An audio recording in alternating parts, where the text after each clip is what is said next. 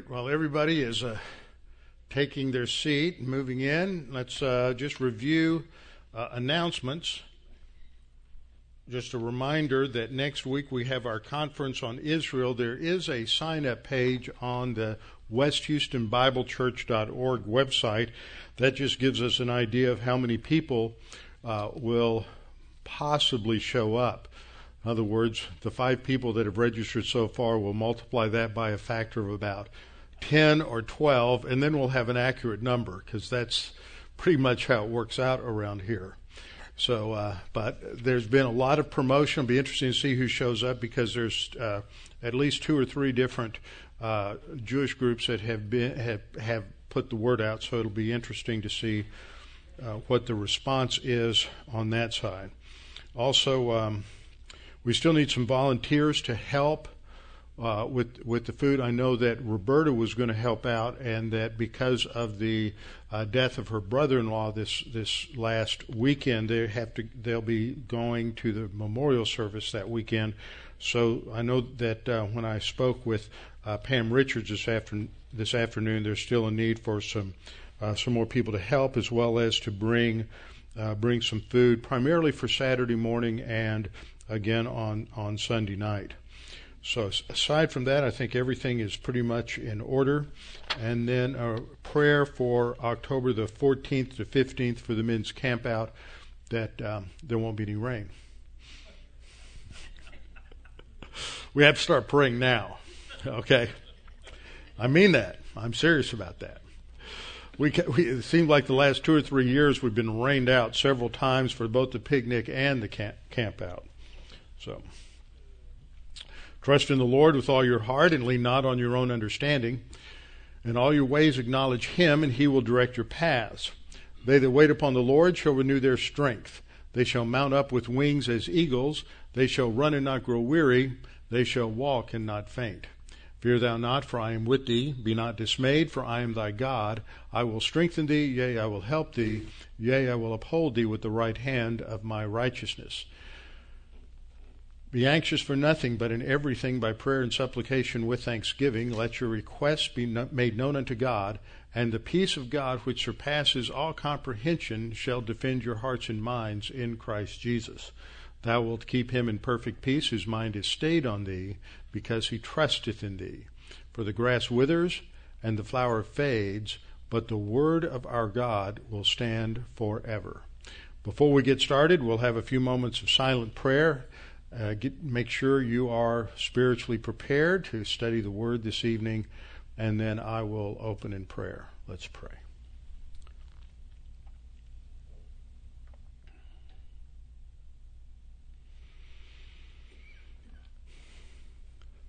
Our Father, we're so grateful for all of your many blessings in our life, especially the blessing of salvation, freely given at no cost to us, though it cost you the death of your Son. Father, we're thankful that He paid the penalty in our place, and help us to understand all of the implications and ramifications of that, and all of the blessings and assets that you have provided for us in our spiritual life. Now, Father, tonight we pray that as we study, we can come to understand more fully, more completely what your Bible teaches about a topic that is a little bit worrisome, spooky, scary to some people. But when you know the truth of your word, you know that you have stability, and this is not something to be concerned about. Father, we pray that you would help us to understand what the Scripture teaches clearly, that it may comfort us and we can use it to comfort others. We pray in Christ's name, amen. Okay, last week we got into 1 Samuel 16, and we finished up the section down through verse 23. And in this section, we're introduced to this little problem of an evil spirit that comes upon Saul. And that introduces the problem of demonism. And this is a problem that a lot of people don't know much about. And among Christians, there's a tremendous amount of confusion that takes place simply because people are not in the Word of God. They're not in the text, and they want to base their views on experience. They want to base their views on things and stories, and add on events that people have told them about rather than on the Word of God. So we need to look at what the text says and then form our understanding from what the Scripture said. Demonism is such a popular topic for scary movies in this country. And if you haven't watched any television lately to see some of the promos for upcoming TV shows that will be introduced this fall, yes, there's now going to be The Exorcist, the TV show. And some of you remember when William Peter Blatty's novel, The Exorcist, came out. I didn't know anything about it. I was a junior in college when the movie came out. It was Christmas break, and my college roommate, who I'd known from church since we were 12 years old, called me up and said, "Hey, there's this scary movie I heard about. Let's go see a scary movie." I said, "What's it called?" The Exorcist. Okay. So we went, and it became clear, if you remember the film, it became pretty clear in the opening part what it was going to be about. And we had more fun watching the audience than being entertained by the film, because we were a couple of guys who had heard the Bible all of our lives, and we knew what the Scriptures taught about demon possession and exorcism and all of these things. And so we weren't too concerned about it in terms of something that caused us any fear or anxiety, but everybody in that audience just wiggled and fidgeted and jumped out of their skin and all of those things. And so that continues. So I would assume that as we've changed in our culture over the last 30 or 40 years a lot, and people are less and less knowledgeable biblically, and even people who go to a lot of churches are woefully misinformed. In fact, out of the charismatic Pentecostal tradition, there's developed since the early part of the 20th century this whole theology of deliverance ministry, which dominates. And if you watch some of the charismatic televangelists on TV, you'll get a load of a lot of nonsense. And what's interesting, one thing you should see as we go through this material tonight and maybe even next week, is compare what we read in the Scripture to what is presented as demon possession or exorcism in the culture or in churches.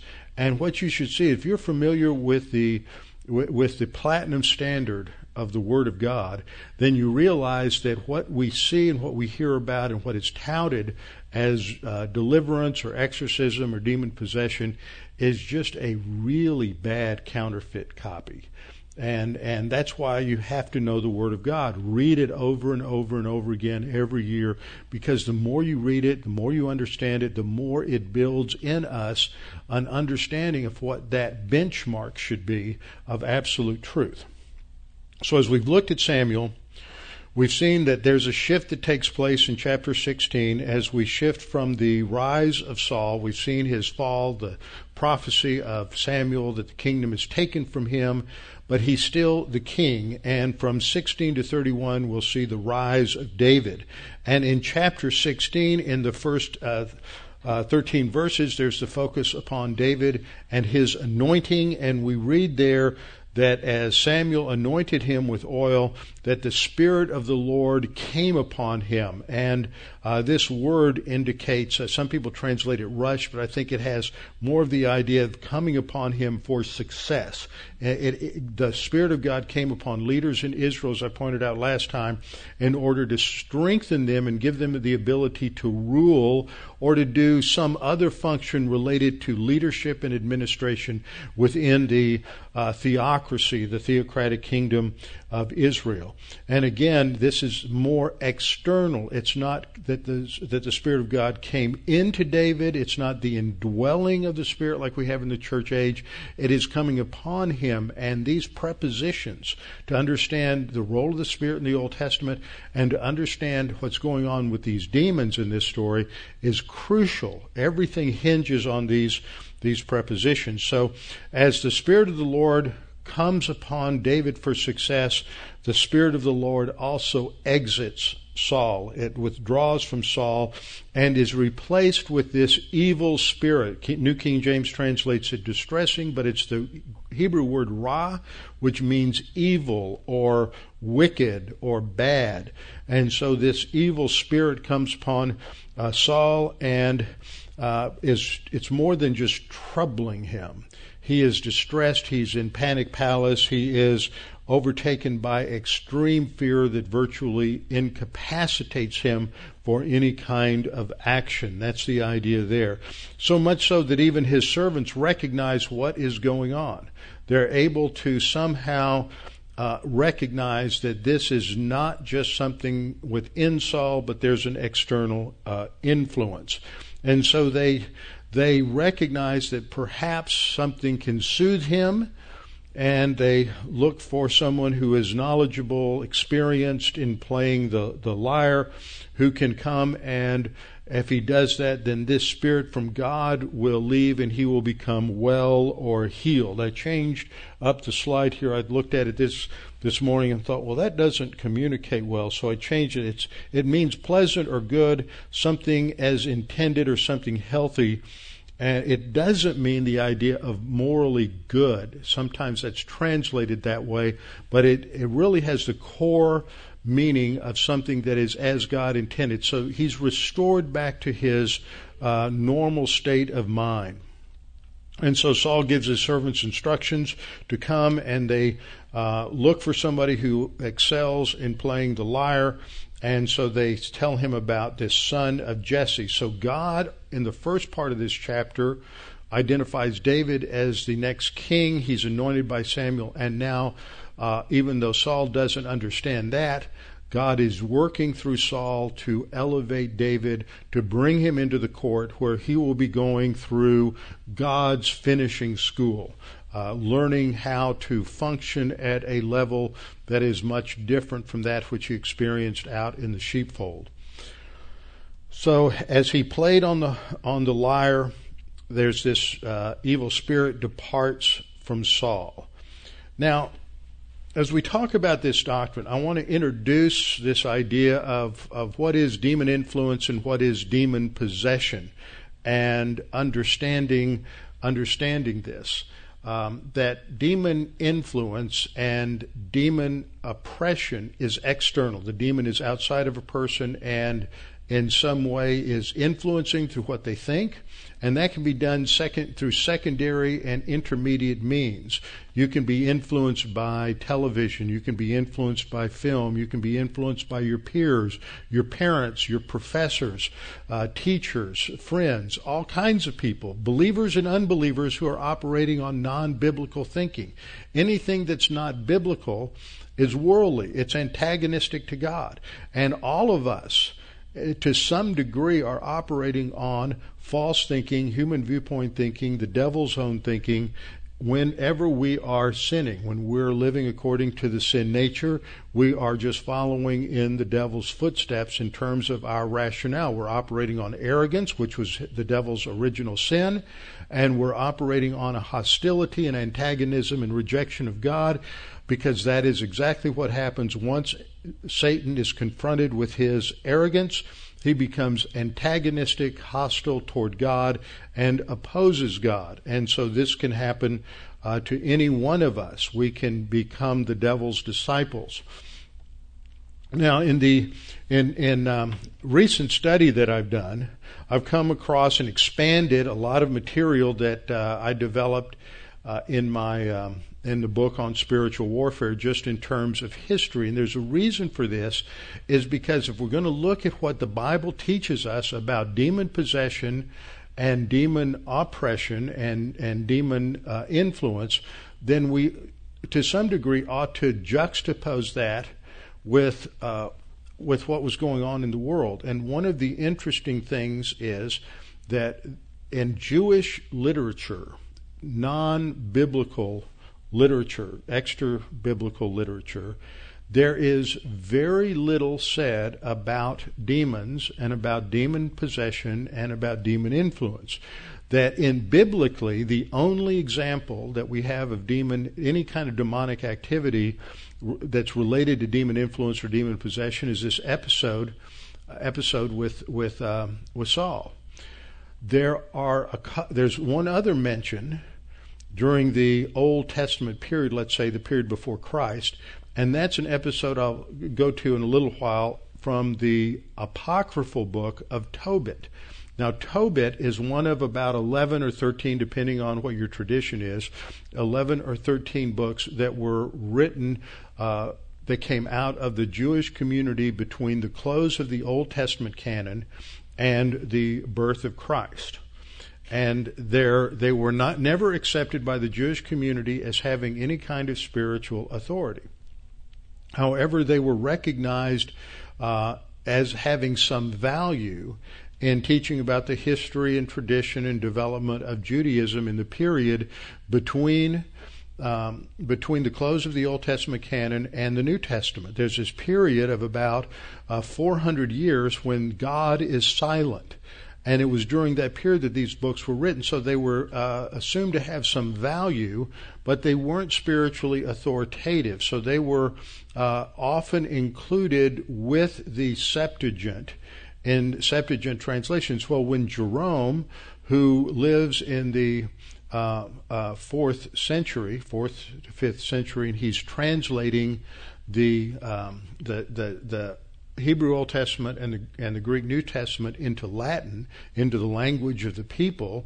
That's why it was called the common language, and the word for common in Latin is vulgare, so it was called the Vulgate.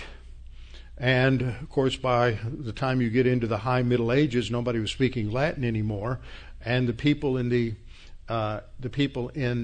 churches couldn't understand anything that was said. So you had a period of about 1,000 years when nobody knew what the Bible said because it was in a foreign language that nobody spoke anymore, and it was all in Latin. So the Apocrypha, when Jerome translated the Vulgate, he included the Apocrypha, and if you read his preface, he says, it's not part of the Word of God, but I'm including it because it gives helpful information. But because it was bound in the same codex as the Word of God, people, I'm not going to ask for a show of hands as to how many people normally read the preface in the books that they read, but it was the same back then. Nobody read the preface, so they just assumed that these books were part of the Bible. And that led to even the priests. That led to a lot of heresy that developed that made Roman Catholic theology distinctively Roman Catholic. But that's where Tobit comes from. We'll talk about that later. And outside of that, everything else is written after Christ. In other words, what you see historically is almost no mention, either in Jewish literature or non-Jewish literature, about evil spirits or demons until Jesus comes on the scene. After Jesus came on the scene, then you find that there's a lot of mention of demons and exorcism and things like that. But before Jesus, there's nothing like that. There's hardly any mention. I'm going to give you just some of those examples. One of them is in this book called, in its Latin title, the Liber Antiquitatum Bellicarum, and which was also known as Pseudo-Philo, because there was a time when somebody took the name of Philo and said that it was the real Philo who lived about the time of the New Testament, that he had written this. And in this book, which was probably written after 150 AD, so 50 to 75 years after the close of the New Testament canon, this book was written. And in this book, it is talking about the very episode that we're studying in 1 Samuel chapter 16. And so in that book, it's interpreting what happened. Now, by this time, what's happened is they've come to think that this episode with Saul is demon possession. And it wasn't demon possession. As I pointed out, it was demon influence because of the kind of prepositions that are there, that the Spirit comes to Saul or upon Saul, but it never says in Saul. So this is what the Liber Antiquitatum says. An evil spirit oppressed him, And Saul sent and fetched David, and he played a psalm upon his harp in the night. And this is the psalm which he sang unto Saul, that the evil spirit might depart from him. Quote, there were darkness and silence before the world was, and man was made, and after that was the tribe of your spirits made. Now therefore be not injurious, whereas thou art a second creation. But if not, then remember hell wherein thou walkest. That's this psalm addressing the demon. And when David sung praises, his book says, the Spirit spared Saul. So in the first century, this was thought to be an exorcism. By the second century, this was thought to be an exorcism, when in fact it was not an exorcism. So that's written a century and a half, or at least a century after the time of Christ. Okay, so the point is that it's after Christ that you start seeing this kind of literature. So with that, I want to give a review and summary and a little more detail on the angelic rebellion. How are we to understand demons and evil spirits, what they can do, what they can't do, how susceptible are we to, as Christians, to demon possession or demon influence, and just what are we to do about it? So first of all, we have to understand where demons come from. The angelic rebellion, this is before Genesis 1, or between Genesis 1 and Genesis 1:2, I believe. The angelic rebellion began in eternity past. God had created all of the angels because they came from his hand, because he created each one individually. There's no mom and dad angels. They don't procreate. There are different kinds, different orders of angels. There's seraphim, there's cherubim, there's the archangels, and then there's rank and file angels. And they all had volition. They all had free will up to a point. And under that free will, there's a test as to whether these angels would obey God or disobey God.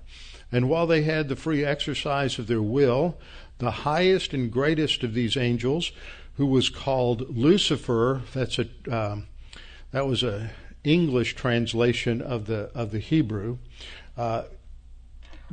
became arrogant and decided he wanted to be like God. He wanted to be worshipped like God. He wanted to be honored like God. He was the greatest of all of the angels. Now his name, the name Lucifer, which has in the Latin a root meaning of light or light bearer, showing that this is part of his essential nature, is really a translation of the Hebrew word Hallel ben Shahar. Hallel ben Shahar, which means the shining one. Hallel is shining one, Ben is son of, and Shachar is morning. So this was also applied in some sense to the morning star. So this is what his name or title is, as it's given in Isaiah chapter 14, verse 12. In this slide, what I've given you is the New King James translation on top, which translates it, O Lucifer, son of the morning, and verse 12, as it's translated in the NET Bible, O shining one, son of the dawn. That is a more accurate literal translation. So in English, we've come to think of Lucifer as a proper name for Satan, and really it's just a bad translation of a Hebrew term that refers to him as the shining one or the light bearer. Another thing that we know is, and when this occurred in eternity past, that there was a time when there was the opportunity for angels to pick sides and choose sides. And according to Revelation 12, 3 through 4, 1/3 of all the angels. Now, how many angels are there?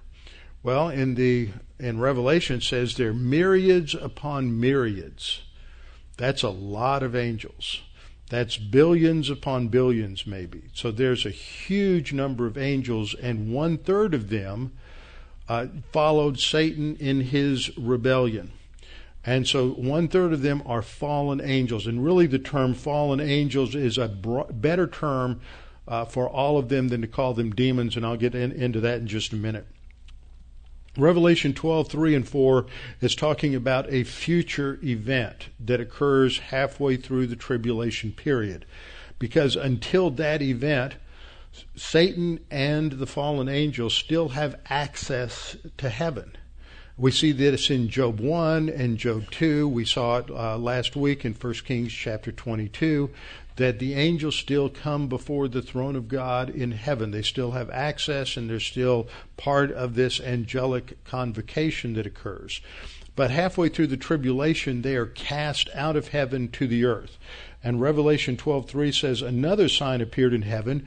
Behold, a great fiery dragon, having 7 heads and 10 horns, and 7 diadems on his head." And this is the 7 heads, the 10 horns. The 10 horns picture the 10 kings of the revived Roman Empire. 3 of them were taken over as one. That's why there's 7 heads and 7 diadems. But it's pictured as the red dragon because Satan is the energizing power behind the Antichrist, who is the ruler of that 10-nation confederacy, the revived Roman Empire that will come up as the power base for Satan in the tribulation period. In verse 4, we're told his tail, the tail of the dragon, drew 1/3 of the stars of heaven and threw them to the earth. So the stars of heaven is a term that is used consistently in the Old Testament as a metaphorical term to refer to angels. They're not physical stars. It's just a metaphorical title for them. So he takes 1/3 of the angels of heaven and threw them to the earth. And then the rest of the verse says that the dragon stood before the woman who was ready to give birth. Now that's Mary, who's ready to give birth. And this depicts this dragon as the one who wants to devour her child, who of course is Christ. So this depicts this warfare that has taken place ever since the fall of Satan. And it is this angelic warfare, this angelic rebellion that shapes and influences all of human history. Now, these fallen angels, under point 3, these are collectively referred to as fallen angels, although generally some people just lump them in as demons. But I would say that demons is a more restricted term. The word demon or evil spirit is restricted to those who are still able to interact with human history. There are actually different groups, 4 different groups of fallen angels that are described in the Scripture. And we have to understand that this is the ultimate enemy that we face. We may think we face certain politicians and certain political philosophies as the enemy. You may think that you face certain individuals in your life as the enemy. But what the Scripture says is that we face somebody that's greater than that. These are simply people who have been duped by the enemy. And so the enemy is not your favorite political party to hate. The enemy is not your favorite presidential candidate to hate. The enemy is not your favorite court judge to hate. The enemy is related to Satan and the demons.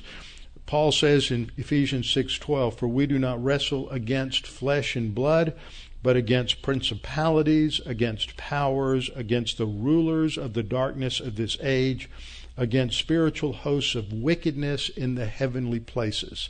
That's the battle. As we are engaged in this spiritual warfare, this cosmic conflict that isn't with other human beings ultimately, but the human beings we think we're fighting are simply dupes of Satan, and he is using their arrogance and their sin natures to try to accomplish his goal of ruling the planet. Now, under point number 4, I want to identify the different groups of fallen angels that are mentioned in the Scripture. A lot of people just lump them all together, but we're going to break it out. The first group's identified in Genesis chapter 6 as the sons of God. The sons of God, the Hebrew word is B'nai Ha-Elohim. The word B'nai is the genitive form of the noun ben, meaning son of, and they're called the sons of God. This is a term that just is a generic term related to all of the angels, because in Job 1, when Satan is coming before the throne of God, he's part of a convocation of angels that are all described as the sons of God. And it includes fallen angels as well as holy angels. So this is just a generic term. Now, a sophomoric, probably a freshman error, was made by a man who's written several years ago. He wrote a systematic theology. He's president of a seminary out in Phoenix. He is a prominent evangelical scholar, and he got involved with the charismatic spin-off of the 70s and 80s called the Vineyard Movement. And I'm just amazed. I've read his systematic theology because it's very popular. A lot of seminary schools are using this today. And it's just tragic that you have someone of that caliber who doesn't look at his Greek or Hebrew text. Because he doesn't want to believe, he says sons of God is not a term for angels. And then he cites a passage in Deuteronomy that talks about the Jews as the sons of God. Wake up, read the Hebrew. In that verse, it says sons of Yahweh. It doesn't say B'nai Ha-Elohim, it says B'nai Ha-Yahweh. That's a different term. You know, you're mixing apples and oranges, and you've got a PhD and you're president of a seminary, you've been president of the Evangelical Theological Society, and you're supposed to be somebody. And every time I pick up his book and read it, I always catch him in exegetical errors for his theology, which is really tragic. What we have in Genesis chapter 6 is a statement that there were giants on the earth in those days. This is before Noah's flood. And also afterward, when the B'nai Ha-Elohim, the sons of God, came into the daughters of men. And so this is indicating some sort of sexual relationship because the product is children. Now you may say, well, I thought you said over in Matthew 22 that angels don't marry or are given in marriage. That's right. They have immaterial bodies.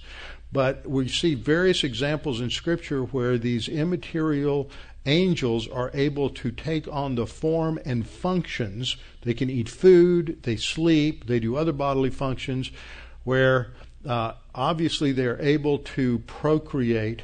And so this is an attempt to destroy the genetic purity of the human race. Now there's a couple of other positions that are taken to identify the sons of God. One says that they're just the descendants of Seth. And the sons of God are the evil ones, so they're the descendants of Cain, and the daughters of men are the descendants of Seth. But there's several reasons that's not right.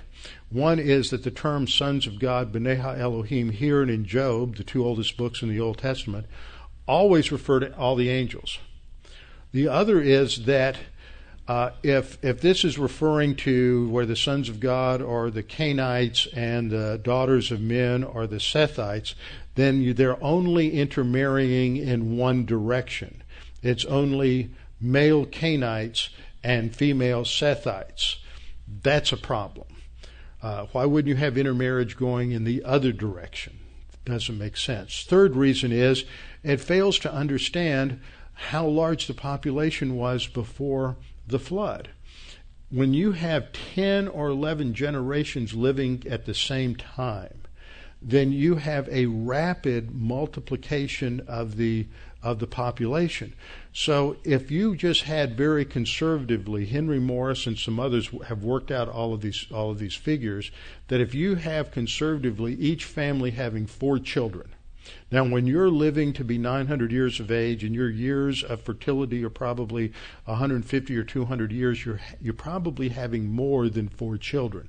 But conservatively speaking, if you just have 4 children, and all of those children live to be 850 to 950 years of age, then after the period of time from Adam to Noah, you would have a worldwide population of at least 2.5 to 3 billion. Now, if they were having 7, 8, or 10 children, then you could have a worldwide population at the time of the flood of 5 or 6 or 7 billion. It was enormous. So the idea that this is just talking about one segment of the population intermarrying with another segment of the population just can't hold water. And then the most obscure view is one that this idea of the sons of God refers to ancient despots or tyrants.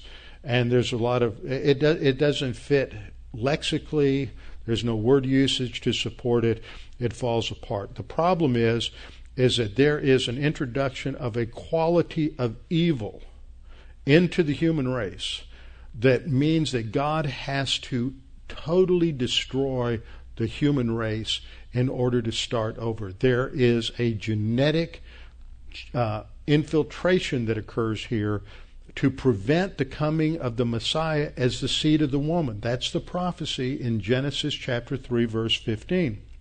The seed of the woman will defeat the seed of the serpent. So he has to be truly human. If you have an angelic infiltration, you're changing the makeup of the human DNA, and so now you're going to have a problem producing a God-man Savior. It's further supported by New Testament passages. Jude 6 and 7 talks about a group of angels who did not keep their proper domain. They didn't stay at the place that God created for them.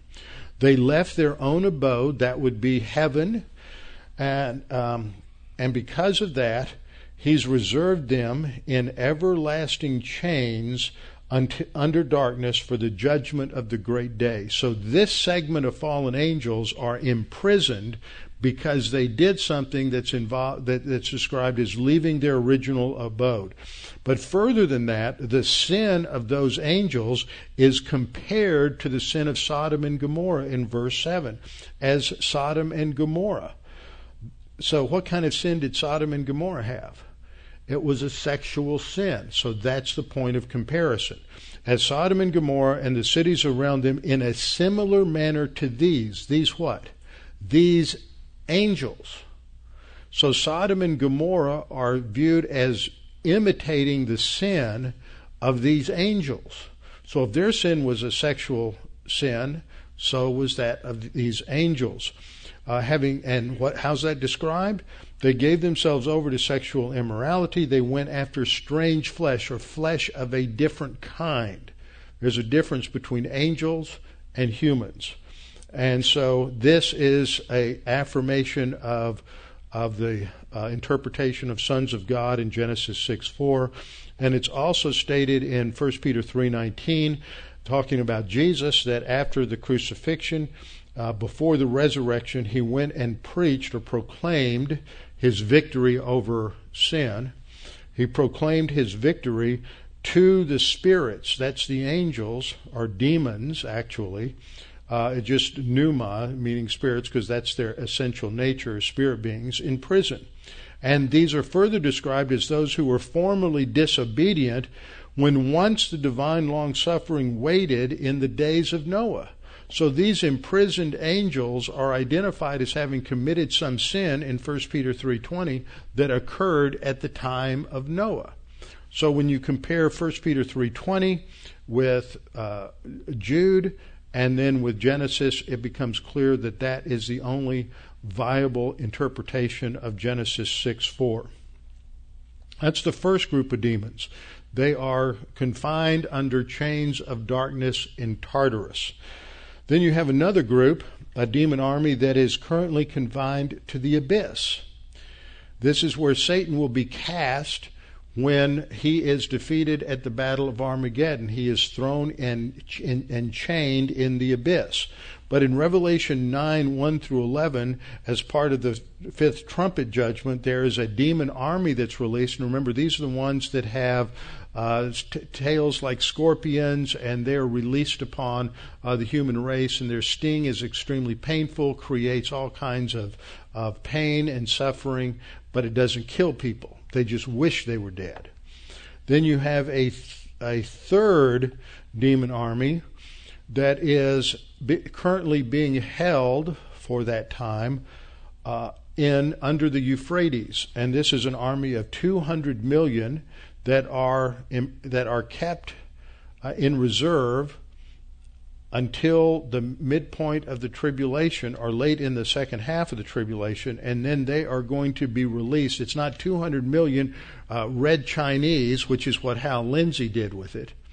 It's 200 million angels, demons, that are going to be released as part of the sixth trumpet judgment. And this actually occurs prior to the midpoint of the tribulation, not after. I misspoke a minute ago. So in Revelation 9:14, we read, saying to the sixth angel who had the trumpet, release the four angels who are bound at the great river Euphrates. So the 4 angels who had been prepared for the hour and day and month and year were released to kill a third of mankind. Now the number of the army, so these 4 angels must be the commanders, and the number of the army of the horsemen that's released is 200 million. That's a lot of angels, a lot of demons.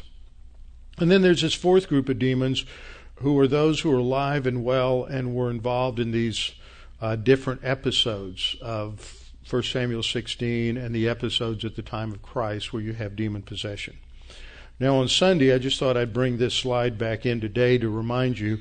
We talked about Sheol or Hades, and it had different compartments. Abraham's bosom, where the Old Testament believers went when they died before the cross. You have this impassable barrier and torments, and that's where the unbelievers went. And then there's Tartarus, which is where these one group of angels are bound in chains. Then you also have the abyss, but that's not part of Hades or Sheol. Then, after the cross, paradise is moved to heaven. So all that is left is torments for the unbelievers, and then also Tartarus, where those fallen angels are left. Now, so that identifies who we're talking about. When we're talking about demons, we're talking about that 4th group that is not imprisoned. They are not part of that group of demons that's released in the fifth trumpet, or the 200 million demon army in the 6th trumpet. So they are that 4th group of demons. They're responsible for spreading the thinking of Satan. All the human viewpoint philosophies, all of the human religions, all of this is part of demonic influence. It's the thinking of Satan. Remember, friendship with the world is hostility to God in James chapter 3. So all of this is just emphasizing that when we succumb to thinking like Satan thinks, the thinking of the world, that's what demonic thinking is. It's earthly, it is demonic, and it's sensual, James says. So demon influence is when a person is thinking according to the devil's thinking, according to the world system. If you're an existentialist, you're influenced by demonism. If you're a progressive social justice person, you're influenced by demonism. If you are a crony capitalist, you are influenced by demonism. If you are a Darwinian evolutionist, you are influenced by demonism. If you are a Freudian, you are influenced by demonism. Those are all demonic ideas. You may say, well, there's some good stuff there. Well, guess what? There's probably some truth in the Bhagavad Gita and in the sayings of Confucius and in the Quran. But I'm not going to recommend that you read it. There's protein. In fact, if you analyze the venom in rattlesnakes, it's all protein. Protein's good for you. You want to drink some? I don't think so. But that's what people are doing when they succumb to what is comfortable in terms of human viewpoint, is they're basically drinking poison and thinking it won't impact them. So demon influence is the devil's thinking. It's described in the Bible as worldliness. And whenever a Christian or a non-Christian thinks like the world instead of like the Bible, then they're thinking according to the devil's system, and that's demon influence. Now, that's putting it in a very stark, harsh term, but that's what it is. It's not. There's no neutrality in the Bible. You're either thinking like God or you're not. And friendship with the world is enmity or antagonism or hatred toward God. That doesn't leave room for some sort of nice, little, comfortable place of neutrality in between. Demon possession, on the other hand, is only for unbelievers. Demon influence affects believers as well as unbelievers. But demon possession is different. It involves the invasion of the body of a non-Christian by a demon or an evil spirit or more that can take control of the body. They don't ultimately override the volition of the individual, but they prevent it from functioning in terms of its material or physical production. So you want to, like the demoniac in the tombs, He can't go where he wants to go or do what he wants to do. But as a person, that soul that is being prevented from functioning by the demons is still able to function spiritually toward God and can exercise positive volition toward God.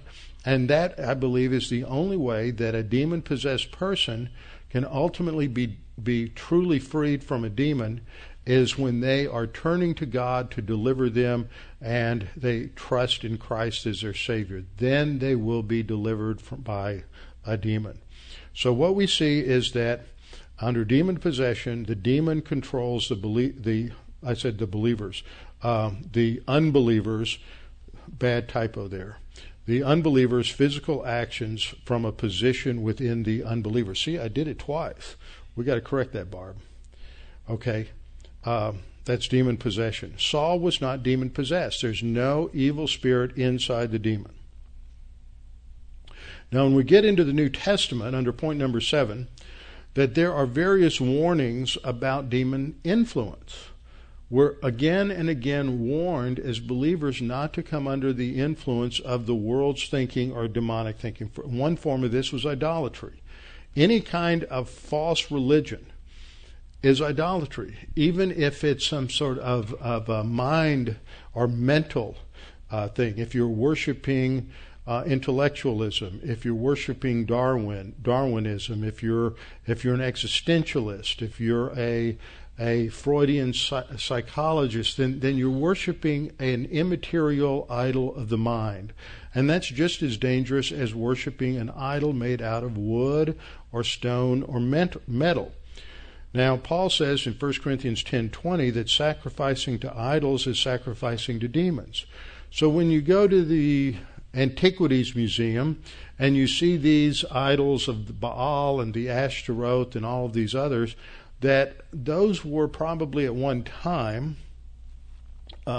empowered by a demon. When you sacrifice to them, Paul says, you're really sacrificing a demon. There's a demon behind that idol. There's a demon behind that statue of Athena. Those are demonically produced religions. Now, there have been some people who really cater to the superstition and fears of people, and they say, but if you go to some place like India and you buy a little Buddha and you bring it home, you're bringing a demon with it. And you better watch out because now you brought a demon into your house. I thought that demons, like Satan, freely walks to and fro upon the face of the earth. 1 Peter chapter 5, seeking whom he may devour. The demons can go in and out of wherever we are all the time. If God opened our eyes where we could see the angels and the fallen angels, we'd probably be surprised how many times we're surrounded by demons and fallen angels. So I don't have to go bring an idol back from some foreign country in order to bring a demon into my house. Okay, that's just superstitious nonsense, and it's not biblical. 1 Timothy 4:1 warns us about deceitful spirits and doctrines of demons, that in the end times people will pay attention to that. Now, we're in the end times ever since the beginning of the church age. And doctrines of demons has caused many people to be distracted and deceived throughout the church age, including many believers. I heard about a man who, as a child, grew up. He went to the church where I grew up. He went to the camp where I grew up. He went to a church up in. He went to Texas Tech. He went to a very solid Bible teaching church in Texas Tech. Y'all know who I'm talking about. Not the boy, but you know the church. All of that. Later went to Dallas Theological Seminary. Well, he posted on his Facebook page within the last month that he has renounced Christ and converted to Judaism. And I'm hearing stories like this again and again and again about people who go to Greek Orthodoxy and claim it's free grace. Nobody's known that for 1,000 years or more. How can you say, if you have a brain in your head, that that's free grace? But that's what you hear. They have succumbed to the doctrines of demons and deceitful spirits. 2 Corinthians 11:14 through 15 warns of the deceptive appearance of Satan's ministers, that they appear as servants of righteousness. So the only way you can get past the counterfeit is to know what the truth is. And the only way you can know what the truth is to hide the Word of God in your soul. You need to read it and know it and learn it so that you can spot the counterfeits. And James 3:13 through 15 identifies human viewpoint with worldly wisdom. It's sensual, it's earthly, it's natural, it's soulish. James 3:13 through 15. Now, when we get into the Gospels, everybody wants to go to the Gospel and say, well, the Bible says we're supposed to be like Jesus. Jesus cast out demons. Therefore, we should cast out demons. How's that for a syllogism? Well, each one, both the premise, major premise, and minor premise have fallacies in them. One, Jesus cast out demons, but he did so for a reason and a purpose, because as he entered into human history as the God-man Messiah that was promised and prophesied from the Old Testament, it was realized by the demons that this is the focal point of the whole angelic rebellion. And it is do or die. They're in a final sudden death playoff, and whoever wins this wins the whole thing, and whoever loses, loses. And so they come out in force at the time that Jesus is walking on the earth. As I said, the only mention of a demon in the Old Testament is Saul. The only mention in Jewish literature, aside from that, is Tobit. This just isn't emphasized. It's not viewed as a major issue or problem in the Old Testament. And suddenly when you get into the New Testament, Jesus is confronted by demons. So there are three general statements about Jesus casting out demons. In Matthew 4:24, this is early in his ministry, after he first begins his ministry, and he's healing people, and it just says, they brought to him all who were ill, taken with various diseases and pains, and along with that, demoniacs, those who are demon-possessed, epileptics. See, they categorize these. These are not saying these are synonymous, that diseases and demons and epileptics and that those who are paralyzed, that these are synonymous terms. These are categorically different terms. So the Bible recognizes that somebody that's demon-possessed is not sick. They're not suffering from some sort of psychosis. They're not suffering from some sort of mental illness. They are demon-possessed. And that's different from somebody who was an epileptic, although the term for that was sometimes somebody affected by the moon, but that wasn't necessarily literal, but also those who are paralyzed. And Jesus heals them all. He is showing that as the Creator God, he has control over the spirit world, and he has control over diseases because he is the God-man. A second statement is found in Matthew 8:16 with parallels in Mark 1:29-34 and Luke 4:38-41. And it says that when evening had come, they brought to him many who were demon-possessed. I've always found it odd that when you go through the Old Testament, there's just this absence of anything related to demon possession. All of a sudden you get into the Gospels and it's like there's an explosion. And it's everywhere, but you don't even find it mentioned that much in extra-biblical or non-Jewish literature. When evening had come, they brought to him many who were demon-possessed, and he cast out the spirits with a word and healed all who were ill. Now that's important. How did he cure their demon possession? He cast out the demon. As we'll see, that's the Greek word ekbalo. It is not the Greek word exorkizo. Exorkizo is where we get our word exorcism. The only exorcists mentioned in the Bible are the 7 sons of Sceva, a Jewish exorcist. Exorcism is what the magicians, the charlatans, try to do to relieve people of this perceived problem. But it's not what Jesus or his disciples or the apostles did. They cast out a demon. Those words are very important. And casting out means that something had to be in something before it could come out of something. So that helps us understand what demon possession is. And then the third general statement is Luke 7:21. At that very time he cured many people of diseases and afflictions and evil spirits, and he granted sight to many who were blind. And so these are just broad general statements of what Jesus did to many people. So it indicates that there were numerous people who had a problem with demon possession. Then in the next point, there are 8 specific incidents which are described in the New Testament. I want to close here because once we get into this, we have to start analyzing what some of these are so we can come to some firm exegetical conclusions about what the Bible teaches.